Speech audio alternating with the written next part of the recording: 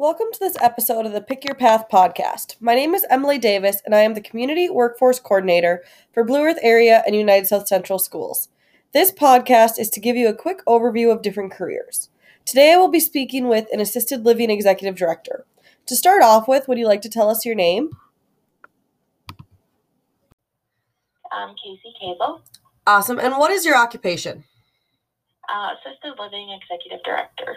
All right. And so for that, what degrees do you have to have? I have a bachelor's degree, a degree with nursing field or a social work degree would be ideal, just as we assist people. Okay. Are you also a registered nurse then? I am. Okay. So specifically for like a registered nurse, what level of education? Is it specifically going into like a nursing degree and then sitting for a test? Or how does that work? So as a registered nurse, we sit for the NCLEX. It's a difficult test, I must say. And that is prepared by either going to a 4-year school or a 2-year school. You can have your associate's degree to be a registered nurse or your bachelor's degree. And that's really just a personal preference? Yep.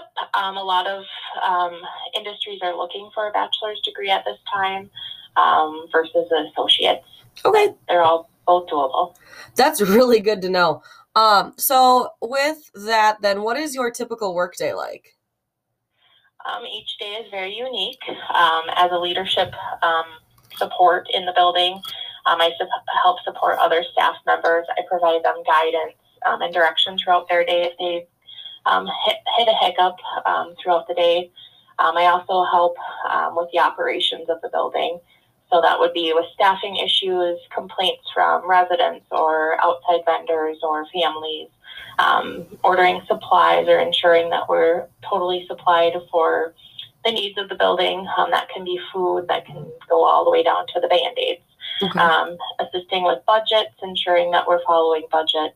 And if we have new residents coming on board, what that looks like for the families, doing tours, ensuring that they're getting what they're wanting for their care level that is needed. Wow, you also working with outside vendors as well. You got a lot on your plate. Yes. So before you were the administrator there, were you a registered nurse there as well then, and kind of like promoted through the ranks? I actually started as an executive director with the organization. I did work elsewhere as an executive director of health services at another location not affiliated with Heartland Senior Living. Okay. And then I was also a registered nurse at the local hospital. Okay. So generally it's not you come into the field and you're automatically an executive. You can. Okay. Some people can work up towards it. I do have registered nurses working under me that provide the same type of care, but I do more side of the business world as well. Oh, that's good to know. So I did some research before this, and just for a registered nurse, I found that like a typical salary, like median, would be about $23. Is that correct? An hour? That is correct for the area. Depending on leadership goals and opportunities that lie within any organization, it might increase by $5 more an hour to up to even like $35 an hour. Oh, wow. That's amazing for, I mean, that's a really, really, really good salary when you think about it, and like a yearly salary. Yep, and also, just in tuning to what's available for benefits, that's another option to look forward to if, an employer is flexible with time off. Healthcare insurance is a major one right now. That takes quite a bit of a check if the employer is not providing that as well. That's a really good point, that benefits are huge. So it's not just necessarily salary. It's also good for students to know to look at the benefits of a job. Yep. So with that, then, what is your favorite part of your job? I enjoy connecting with our residents. our staff and their families. I enjoy the uniqueness of every day is a different day. I don't have Monday I do this. It's just unique onto what's available and what challenge I might face. There's fun throughout the day as well, or even out throughout the week, and getting to know what's needed for the care level of our residents. We get to see them come into our doors, and then we, unfortunately, get to assist with them at the end of life. That saddens us, but we also know that they're well taken care of and, dying with dignity or even in a place where they called home for quite some time. Yeah, that's really important. So with that, that leads me to a different question. Would you say that you have to be a people person to be in the nursing field? It's beneficial. Okay. You're not always just taking care of that resident or that patient. You're also dealing with the family dynamics. You're dealing with maybe a provider that you need to be comfortable with, and give them updates as well of how they're doing. And, just being able to communicate of needs, wants, and being an advocate for someone who's vulnerable. That's awesome. So then with that, what is one thing that most people don't know about your job? I would say how many hours I put in. Some people want a job from 9 to 5 and go home at the end of the day. As a leadership role, it never really ends. I'm on call 24/7. I manage if the building were to go in flames, I would have to assist with that or relocate residents if there is a natural gas leak. That's happened before. So just being able to adjust and adapt to the situation. Okay.